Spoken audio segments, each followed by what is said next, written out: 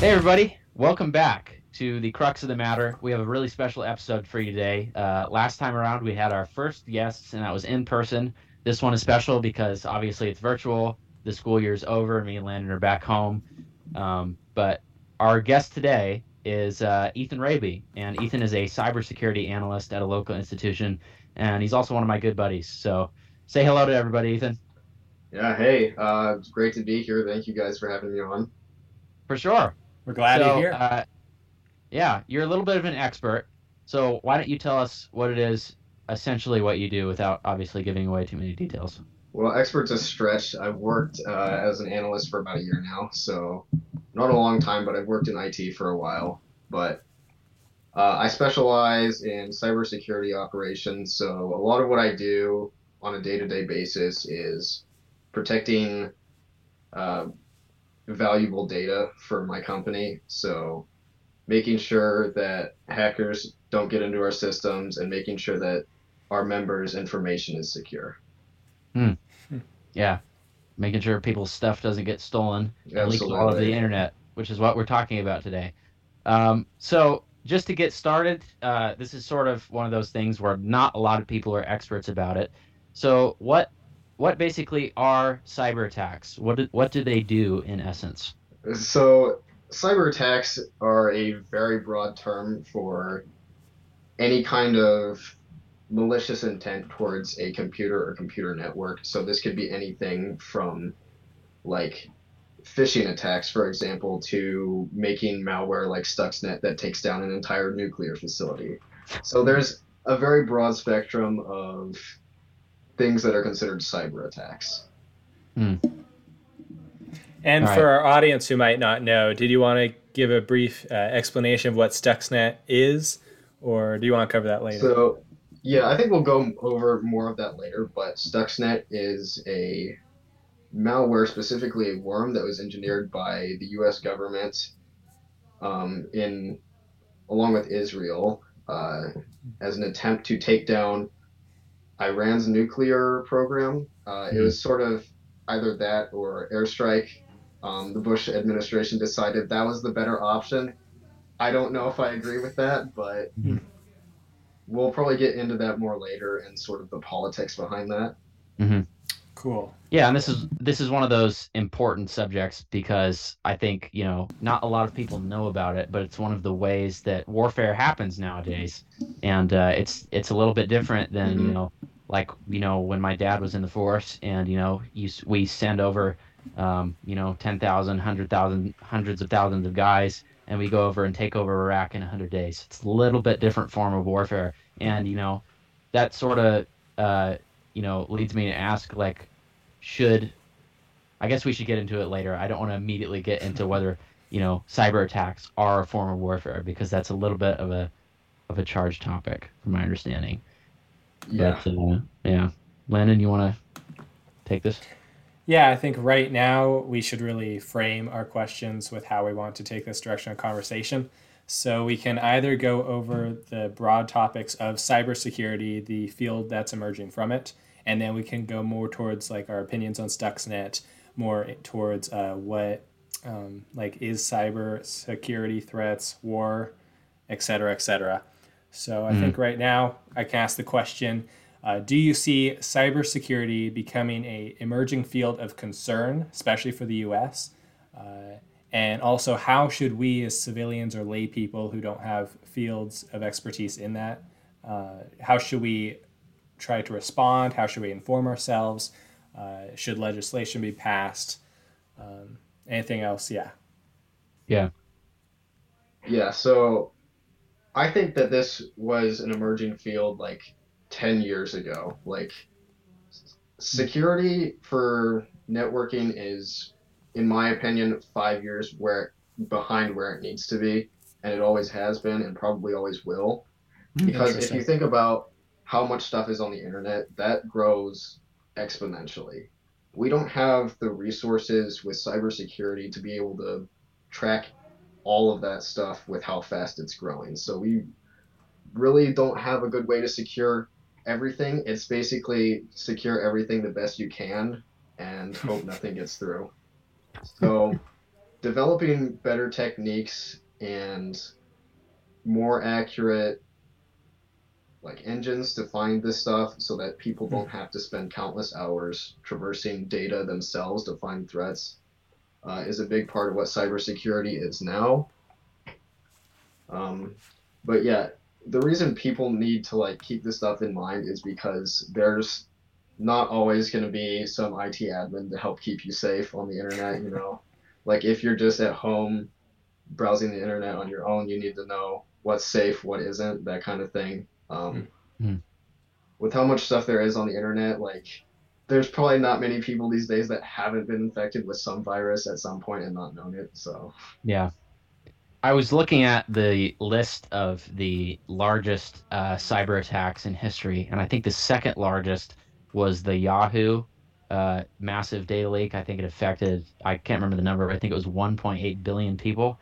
And yeah. yeah, my mom and dad had some of their information leaked. So, it's Hmm. just like, it's just one of those things where pretty much everyone has their information somewhere on the dark net available for sale.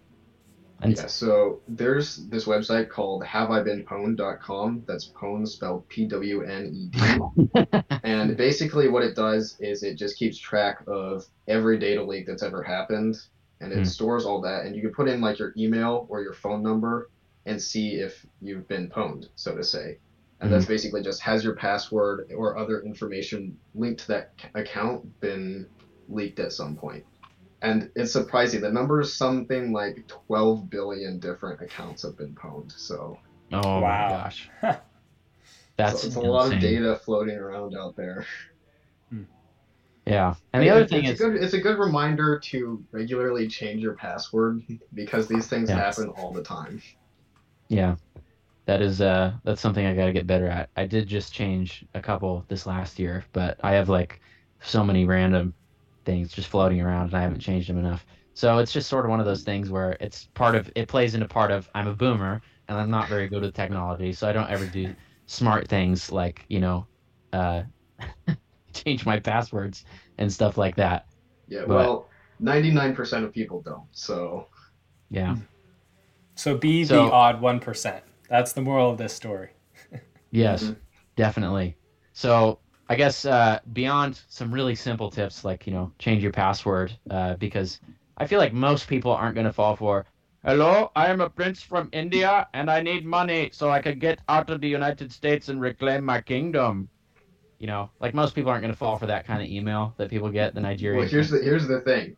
That it's not as obvious anymore. Like it happens all the time. The biggest issue we face in the financial industry when it comes to cyber stuff is phishing or smishing or Mm, phishing, which are all types of the same thing. It's mm, basically somebody calls you over the phone or sends you a text or an email mm, saying like, "Hey, your account's been frozen or whatever," and people fall for this daily, mm. like several times a day. You know, somebody gets their account broken into, and Yeah. it's a problem. Like it's the biggest issue we face right now for sure. Mm, Um, like compared to malware, like malware's dangerous, but it's we're pretty secure against that. Like it's easy to see what's malware and what isn't for the most part. We mm. can regulate that stuff. We can't regulate what other people are doing and what information they're giving out. Yeah. So I, Yeah, and yeah. that reminds me of like a Mark Rober short YouTube documentary that he made. I don't know if either of you watched it, but how Mm, specifically the elderly population are often targeted. Someone mhm. goes in, she's trying to help the IT person. He's like, "Oh, I accidentally added too many zeros to your bank account. I need the money back, or I'll lose my job, and my family's counting on me." And they play on yes. your sympathy, right? And so I think, yeah, all of us civilians who are completely ignorant of these topics really should pay attention, and really know, like, if something says, "Oh, your account's been frozen," don't respond to the email. I think the first thing to do when Mm, you're emotional, take a breath, wait, either call your bank, call whatever mm. institution is involved, and it can be a hassle, but it's smarter than instantly responding, trying to feed into it, right? Yeah. You leave Yes, that hacker and on here's the red. thing, like your financial institution is never going to ask you anything about like your passwords or anything. They're not going to ask you for your password to your account or whatever. Mm-hmm. Like that's that's a sure sign that somebody's trying to get into your stuff. Mm-hmm. So don't fall for that. Obviously, social engineering unfortunately has gotten a lot better. Like it's like I said, it's not as obvious anymore, and it's actually a lot more targeted now. Like people know that there's bigger fish in the sea than just preying on elderly people. So Yeah. this is a term called whaling, which a lot of cybersecurity professionals think this is a ridiculous term. Um, Mm.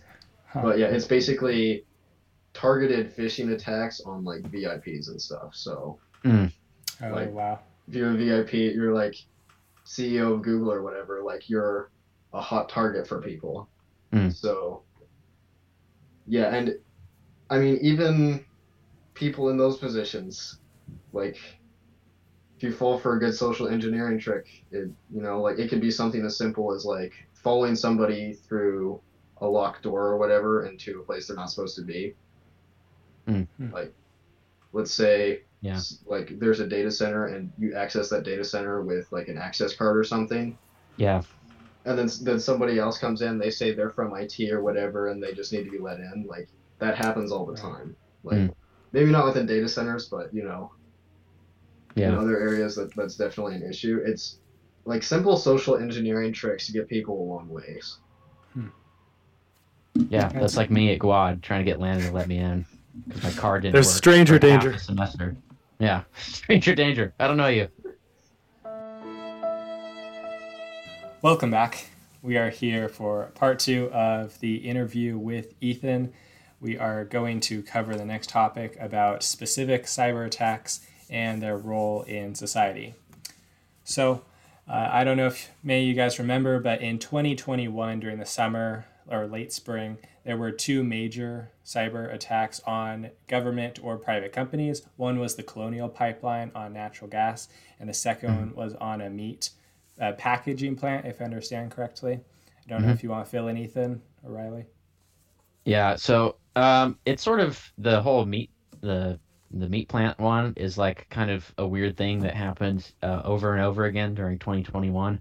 Not just cyber attacks, but like uh, food processing plants like burning down and stuff like all at the same time, like as a supply chain issue was going on, which was just insanely weird. Um, but yeah, it's as far as the specific attack goes, I remember that like being in the news a lot.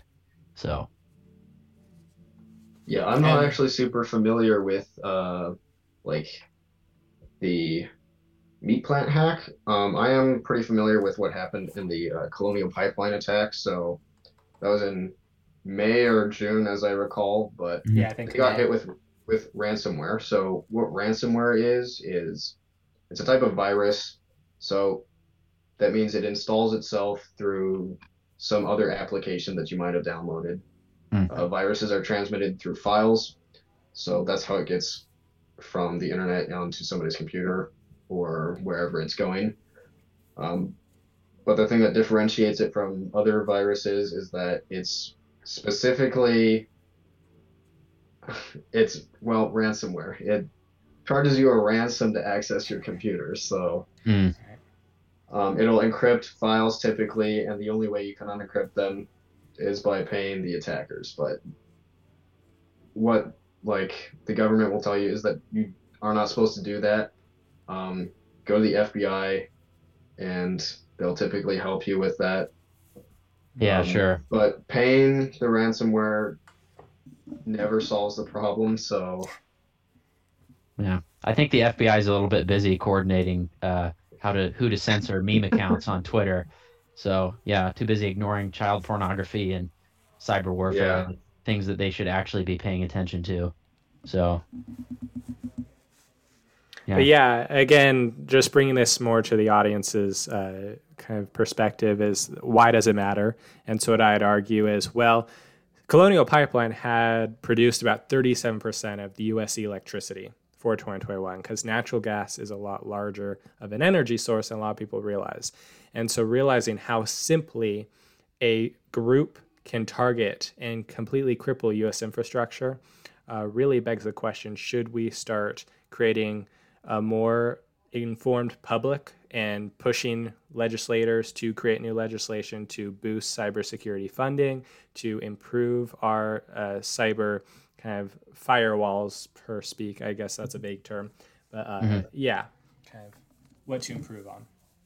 Yeah, I think one thing that a lot of people were very focused on when this whole issue of cyber warfare started to become a thing was a lot of people were worried about, and it's in fiction, like too, like there's a lot of fiction spy novels that sort of mirror the real world, but EMP bombs and people are very worried about that. Like, what if another country, such as Russia or China, detonated an EMP bomb over somewhere like New York or Chicago? And doubtless that would be insanely, damaging, but it also would be like open warfare. And then it's like, okay, Hmm. what's going to happen? Are we just going to send an EMP bomb right back at Russia or China? Are we going to nuke them? Are we going to declare war on them?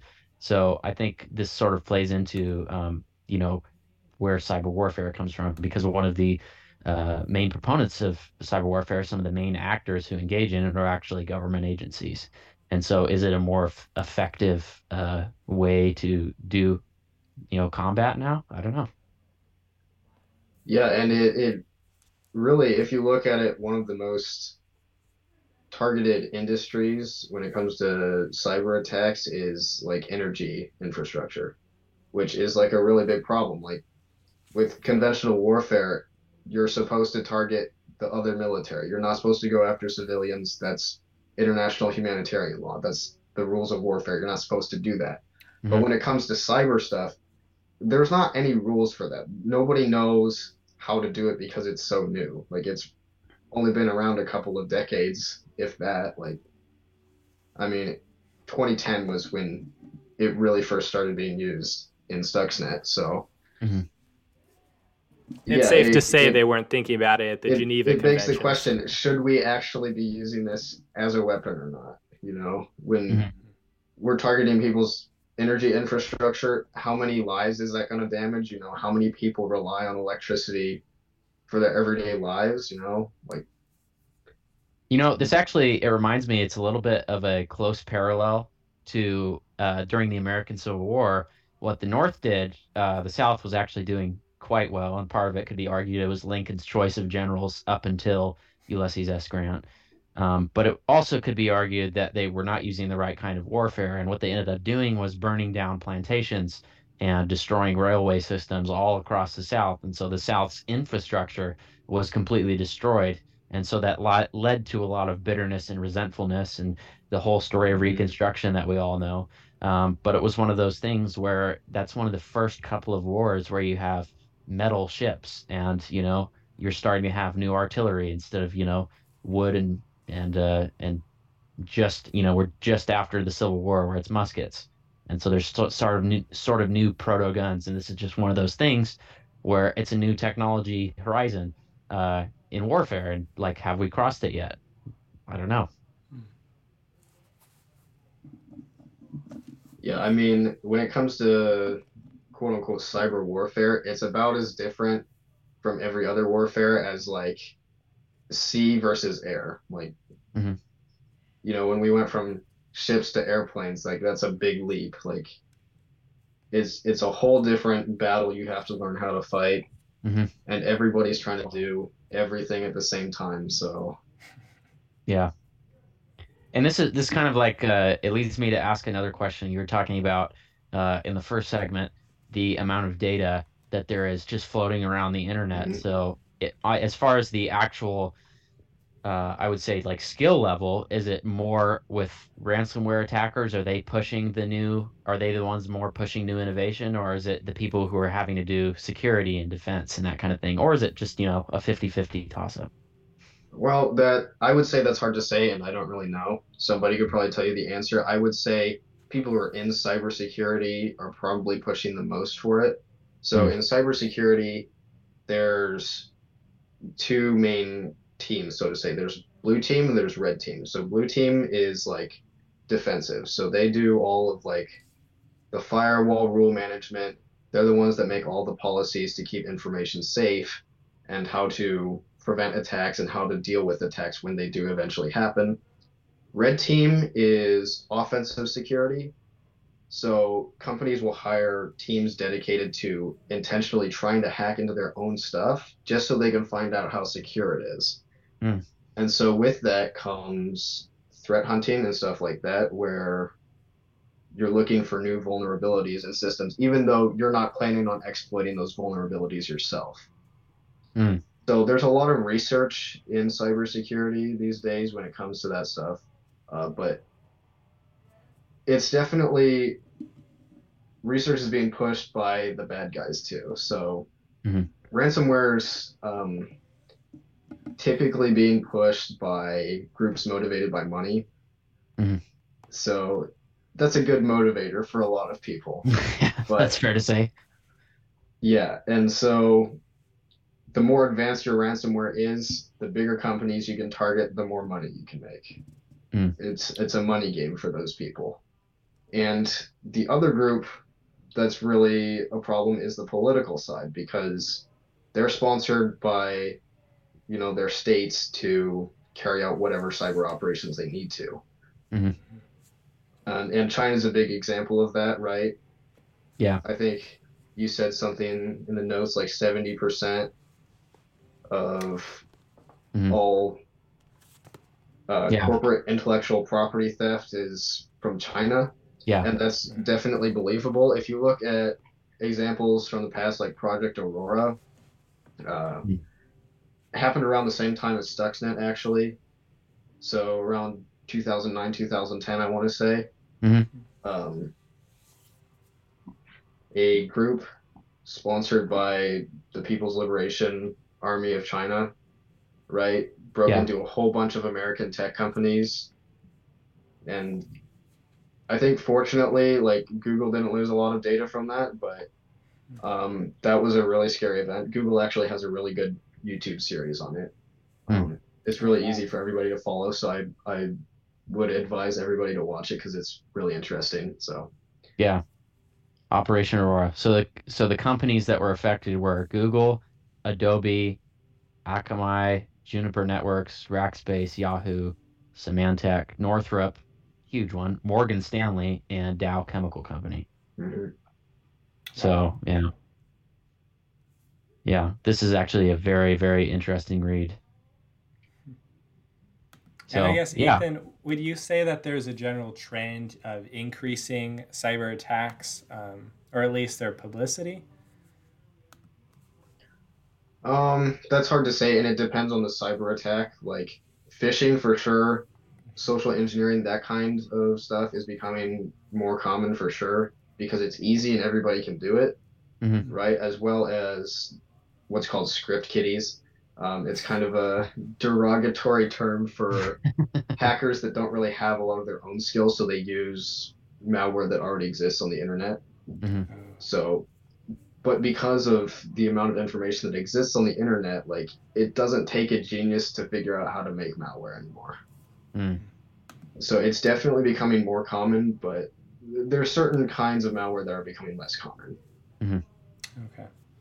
Because, yeah, I yeah, think some people aren't aware, but there's so much open source code on the internet. And I mean, all of Hmm. us who've taken any programming classes, I mean, we look up, oh, how do I do this in Python or how do I do this in R? And I mean, it's out there. So, yeah, mm like these script kiddies people, it's, it's definitely, it doesn't take a genius to know how to just do something really malicious. Yeah. yeah. It does take basic tech competence, so at least I'm not going to hack into your bank account anytime soon. Well, At Yeah. least we we'll hope see. so. Just don't leave your password lying around. I won't. I hope so. Anyway. All right. So, I mean, I guess we sort of covered phishing, malware, ransomware, general stuff like this. Um, we've sort of covered why normal people should care, and it's because just another thing that we really haven't talked about in detail is just if you think about the amount of information that someone had to take care of, let's say in the 50s, like just how you have to keep receipts and know how many, Mhm. taxes you're going to pay at the end of the year. I mean, their tax code wasn't over 600,000 pages long, but it was still complicated enough where you had to keep your receipts. And, information about your kids and your social security number is like a physical card that's locked away somewhere, and your car purchases and these sort of thing. But now there's the internet, it's one of those things where it's a blessing and a curse. I mean, you have more knowledge than any king who ever lived. For thousands and thousands of years, the Library of Alexandria had nothing compared to a 5-second Google search on any subject. And it's just one of those sort of things where there's a huge increase in knowledge, but obviously people's you know forever immortal hearts and evil minds are going to figure out how to make something bad out of it. And the same thing with the printing press when it came around. I mean, it obviously led to a lot of good. Maybe not in Luke and Ryan's opinion, but the Protestant Reformation and how quickly uh, the reforms were able to spread throughout Europe and that sort of thing. But obviously, there were some very damaging ideas that were mass produced, like communism. Does that mean we should, does that mean we should renege on the technological advances we made? I don't think so. I'm not Ted Kaczynski, but it's one of those things where we have to adapt to the new medium. So yeah. And I think if we are adapting too quickly, like think of Neuralink, of course, they say they'd only want to implant chips in people paralyzed or for healthcare Nope. reasons. But again, that's another thing that can be hacked. And when you have your life on the line, I mean, I think there was one cyber attack which occurred somewhat recently that finally took its first actual victims. I put that in quotes because, of course, they all include victims, but very Mhm. clearly it was at a hospital, shut down its electricity, and killed patients. And I think, Ethan, you brought up a very good point earlier on how does it end up correlating to warfare and where does it go beyond the Geneva Convention's law? Because, again, this is taking a direct aim at civilians, not only militaries. And all the laws of armed conflict get thrown out the window when things like hospitals are involved. And does this mean war crimes? Can there even be a country at fault if they're harboring an independent group? Again, these are all Mm. questions, yeah, that'll be introduced in the future. Yeah. One of the things about the Age of Monarchs is that you don't really have these beyond occasional raving bands that would go out and burn down a village occasionally. It's just like the power centers in the modern world are everywhere. They're not just governments. And so it's just one of these things. The difference between de facto and de jure power. So de jure power is power that's written in the letter of the law. It's what is like formally what power means. And then there's de facto power, which is what is actually in control. So just to give you an example, I'm a fairly right-leaning person, so generally speaking, I would vote for Republicans, even though they're an awful party that needs to be gotten rid of.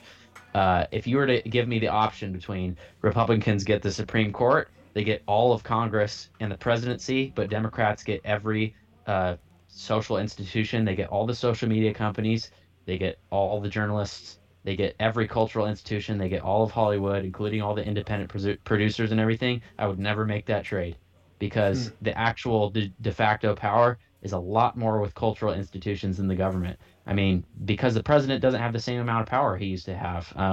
The president can't rule with an iron fist like FDR and Woodrow Wilson did during the World Wars. Presidents just don't have that much power anymore. And so this is one of those things where in the modern world there's tons of different malcontents. And, as far as the Geneva Convention goes, let's say some hacking group, uh, not anonymous, probably a different one, were to go in and do something like this, like shut down a hospital and kill tons of people. Like, what are Right. we going to do?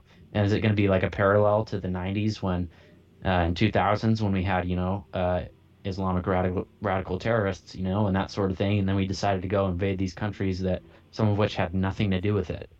It was just where the malcontents lived. And so this is one of those things where are we progressing too quickly? Like, Landon said, I don't know, but it's Neuralink is big nope for me. Big nope. Let's just say it won't be Mhm. the first test. Yeah. Yeah. I will Yeah. go I will go straight to the woods when that happens.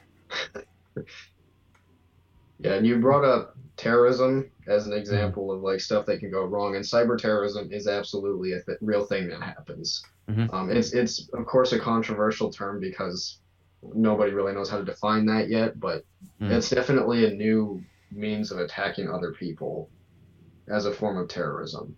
Yeah. Well, it's not like it's not like, the Al Qaeda is going to start. I don't know, maybe they will eventually, but I don't think they quite have that capability yet.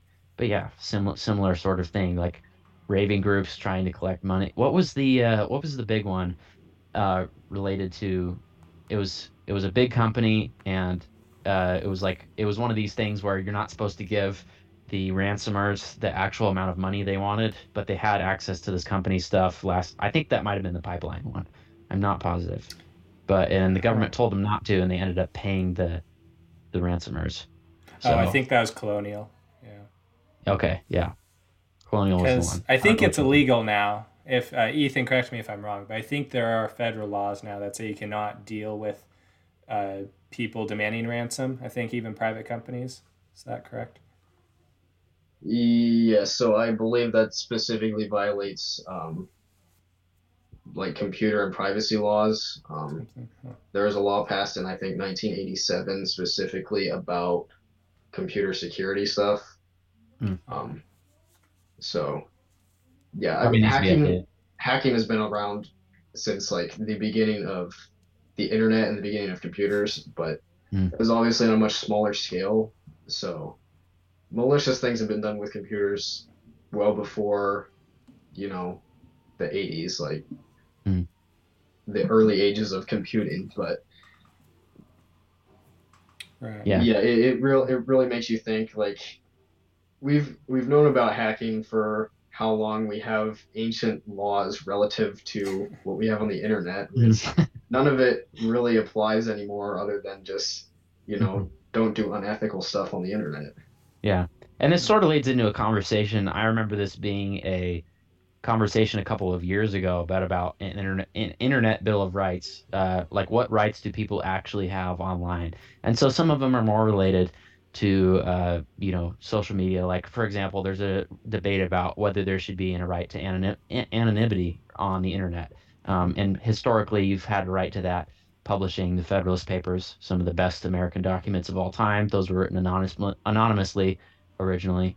And so there's debates like that, but there's also who has a right to your data, and so companies will sell user data, and it's usually buried somewhere in the user agreement that is way too long and no one ever reads it. I should probably read those because I'm trying to become a lawyer, so it'd be smart to read documents like that. But yeah, it's just new. It's just a new age. Everything's new. So Yeah, I mean the biggest issue with coming up with an internet bill of rights is that the internet doesn't belong to any country. mhm, It Right. belongs to everybody equally, and so it's like, socialism, everybody owns it, but mhm, how fair is it really? yeah, And I it think it is. reminds me kind of the net neutrality talks that were happening. And I know very little about what actually happened, but I know there's a lot of debate. And I don't know if that's something Yeah, we want to cover here, maybe briefly, if either of you can I summarize it. I remember the debate happening back. Me and Ethan went to the same high school, which is why he's here. He's one of my buddies. And I remember everyone losing their mind about net neutrality. No one actually knew what it was. And our buddy Carson goes, "Nothing's going to happen." And out of all the opinions that were put forth, that was the most controversial. And then after it happened, I don't actually know. Like I don't remember don't remember anything happening. So Surprise. maybe he was right. But yeah, I don't actually know the full specificity of what it was. I remember after the fact, one thing someone pointed out to me at the time was around the time of right before net neutrality's repeal, there were he this person to me pointed out that there used to be all these cell phone provider companies like Vonage and all these other ones that used to exist, and then it turned into Verizon, T-Mobile, and Sprint. And now, after net neutrality, Ryan Reynolds has Mint Mobile, and there's like that Simple Cellular and all these other ones that are coming back. So I don't know if it has to do with market competition or something like that, but maybe you could enlighten me, Ethan. I have no idea. Yeah, I actually don't know a lot about net neutrality. So, like, internet ethics is not really my field of expertise. Hmm. But that's stuff you can look up too. Like, there's tons of sources on this, and of course on the internet, there's gonna be lots of opinions on it. Hmm. Um, And yeah, so I think one last time, just running a quick Google search, it pretty much opened up your data to your internet service provider, the Hmm. ISP. And so again, it's just sending more data out there for the world to see, which there's again more arguments to go over that. But I think returning to this topic of cybersecurity, then less on cyber bill of rights and whatnot. Mhm. Yeah, so I think at this time, as we're approaching our time limit, we can kind of turn to Stuxnet. Let's cover the warfare Mhm. topic. Again, trying to reiterate why it matters, what its impact is. Mhm. I give you the floor. Yeah. Yeah, Who'd you? so Okay. so as for a cyber attack to be warfare, like we have to define this first because it's a very cyber attack is a very broad term and warfare is pretty specific. Mhm. So for a cyber attack to be considered warfare, in my opinion, it has to be targeted, it has to be intentional, and it has to be on like a political scale. So Mhm. like if we do this to like physical laws and stuff in real life, not about cyber attacks or anything, like if some random person gets an assault charge, like it's not a war crime, right? Yeah. Right. But like on the same scale as cyber attacks, like somebody like cracking your password is not warfare. It's not Mhm. cyber warfare. It's a cyber attack, but it's not warfare. Yeah. So it has to be on a scale that is considered warfare, right? Mhm. So and that's a difficult thing to define because again, this hasn't been around that long and nobody agrees on it. Yeah. And I think mentioning Stuxnet, like how a lot of people I think forgot it's still out there, and Mhm. how I mean these things don't go away. They are Pandora's box. Once they're open, they don't get shut Hmm. back.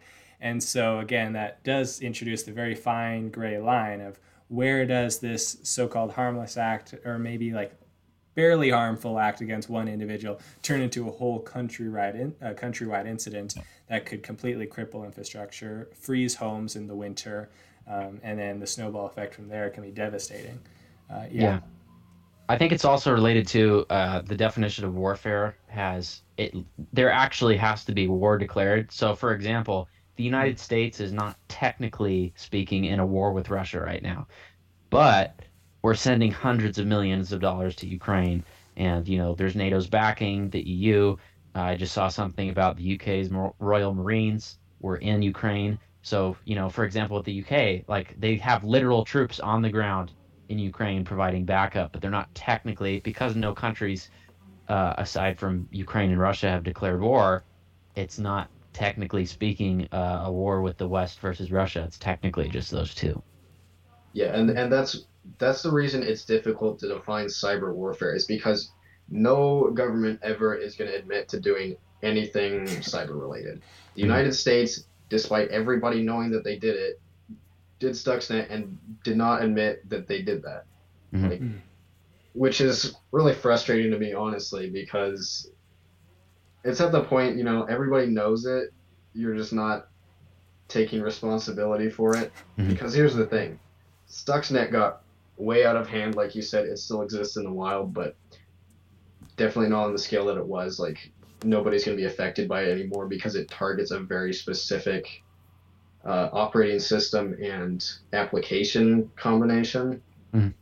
But yeah, it's pretty scary because Stuxnet got out and it ended up infecting nuclear reactor facilities in the United States. Wow. So right here in Washington, actually. Oh my gosh. So, you know, that could have gone really bad. And Mhm. so, like, when you don't consider that kind of thing warfare, when you release this deadly weapon that, gets out all over the world, Well, it, folks, we need to take some pride in our work. Frankly, we do the best cyber warfare. We do it better than anyone. That's what they tell me. Excuse me. We do the best cyber warfare that anyone has ever seen. That's what we should be like. We should take credit for it. With style. Yeah. Yeah. yeah. So apparently, like the NSA or like some NSA agent was saying that like it wasn't the U.S. that you know made the final call to release Stuxnet. Like apparently Israel did that without telling anyone. But that's speculation. Obviously the Bush and Obama administration I put at most fault here because they're the ones making the calls saying this is okay, Mhm. go ahead and do this. And Stuxnet was primarily developed by the United States. Mhm. specifically to target Iran. So, Hmm. Yeah. And I think there's just a greater sentiment of the whole global war on terrorism. I just wrote a final paper on specifically the withdrawal from Afghanistan, but the history leading up to that. Yeah, I think we can all agree the Bush administration, the Clinton administration, the last three, four administrations in general just have all had pretty dire consequences on their decisions in one fashion or another. Yeah. And to really see, yeah, was that a grave mistake releasing Stuxnet into the wild, or was it something that would have only been postponed? Yeah. This is one of these things, though, where our government views it as a cost benefit analysis. And, Mm-hmm. if it's worth more to hurt Iran and also potentially hurt us a little bit than to not do anything and let Iran develop nuclear weapons, then of course they were going to go ahead with it. And they make these cost benefit analyses with people's lives. And this is sort of the thing that happened in Afghanistan. But, I think I mentioned it in our patriotism episode. I'm not positive. But, I do not have a very high opinion of Bush Jr. I think Clinton was a better president than him. And, this is coming from someone who, as Ethan knows, is about as red as you can get. hmm. So I am not a fan of George W. Bush. And to me, this is just another Bush L. So sad. And I think we all believe in some form of the military industrial complex, which Eisenhower warned us about. Am I Hmm. mistaken, or is that true? So, So true. so I can speak So on true. a very provocative question: is if our war turns more towards the cyber warfare, again, a vague term that we need to define, but if it turns towards that, how will the military industrial complex transform to this new style of war? Will it be on developing some sort of, I don't know, drone? Like, will they just start patrolling everything with drones, like physical tech? Or will it turn something else? Because I remember the war in Afghanistan, we've been sending vehicles over there for years, way above quotas, way above any usage. They've been sitting in parking lots. And it really begs the question again, they're making money through that. Companies like Raytheon, just for one example, but to see where will this transition happen in the future. Or maybe there will no longer be individually cyber warfare, but also like human warfare, like we're seeing with Russia and Ukraine.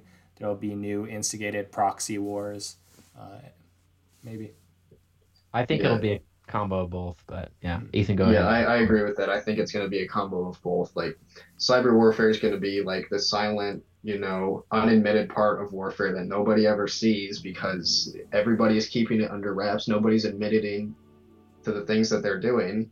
It's just going to be a natural part of it that nobody acknowledges. Hmm. Because the things that it's targeting, it's not like we're sending out drones and all this fancy technology. Like, nobody's making like crazy stealth bombers anymore. Like, it's stuff you don't physically see, so it's not catching anybody's eye. Right. Yeah, they're unmanned drones, and that's how we do a vast majority of our warfare today is with these little unmanned drones, some of which are literally, I'm not even joking, the size of the laptop I'm using, and some of them are, a little bit bigger, but still smaller, much smaller than like an F-16 or F-35. And that's, what we do the vast majority. I mean, actually, in Afghanistan, when we killed those kids, supposedly targeting terrorists originally, Mm-hmm. that was a drone, and that's the vast majority of how the United States does warfare nowadays. It's not that we'll never send people with boots on the ground again, because you still Mm-hmm. do, to some degree, actually need boots on the ground if you're going to invade a country or something like that. But the vast majority of our warfare is doing things under the table, underhanded, government corporation deals, drone strikes and that sort of thing. And I think this is just another element of that.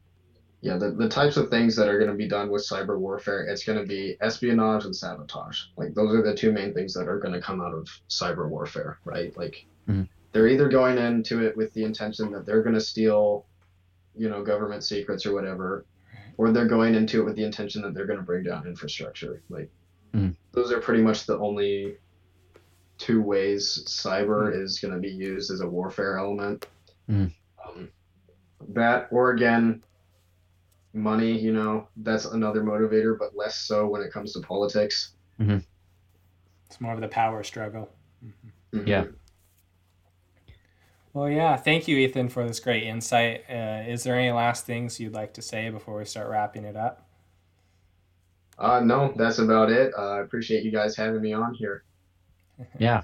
Well, thank you. I always enjoy having, people like Ethan on because he's one of the highest IQ people I know. And so it's always fun to talk to him, especially about things that I don't understand at all.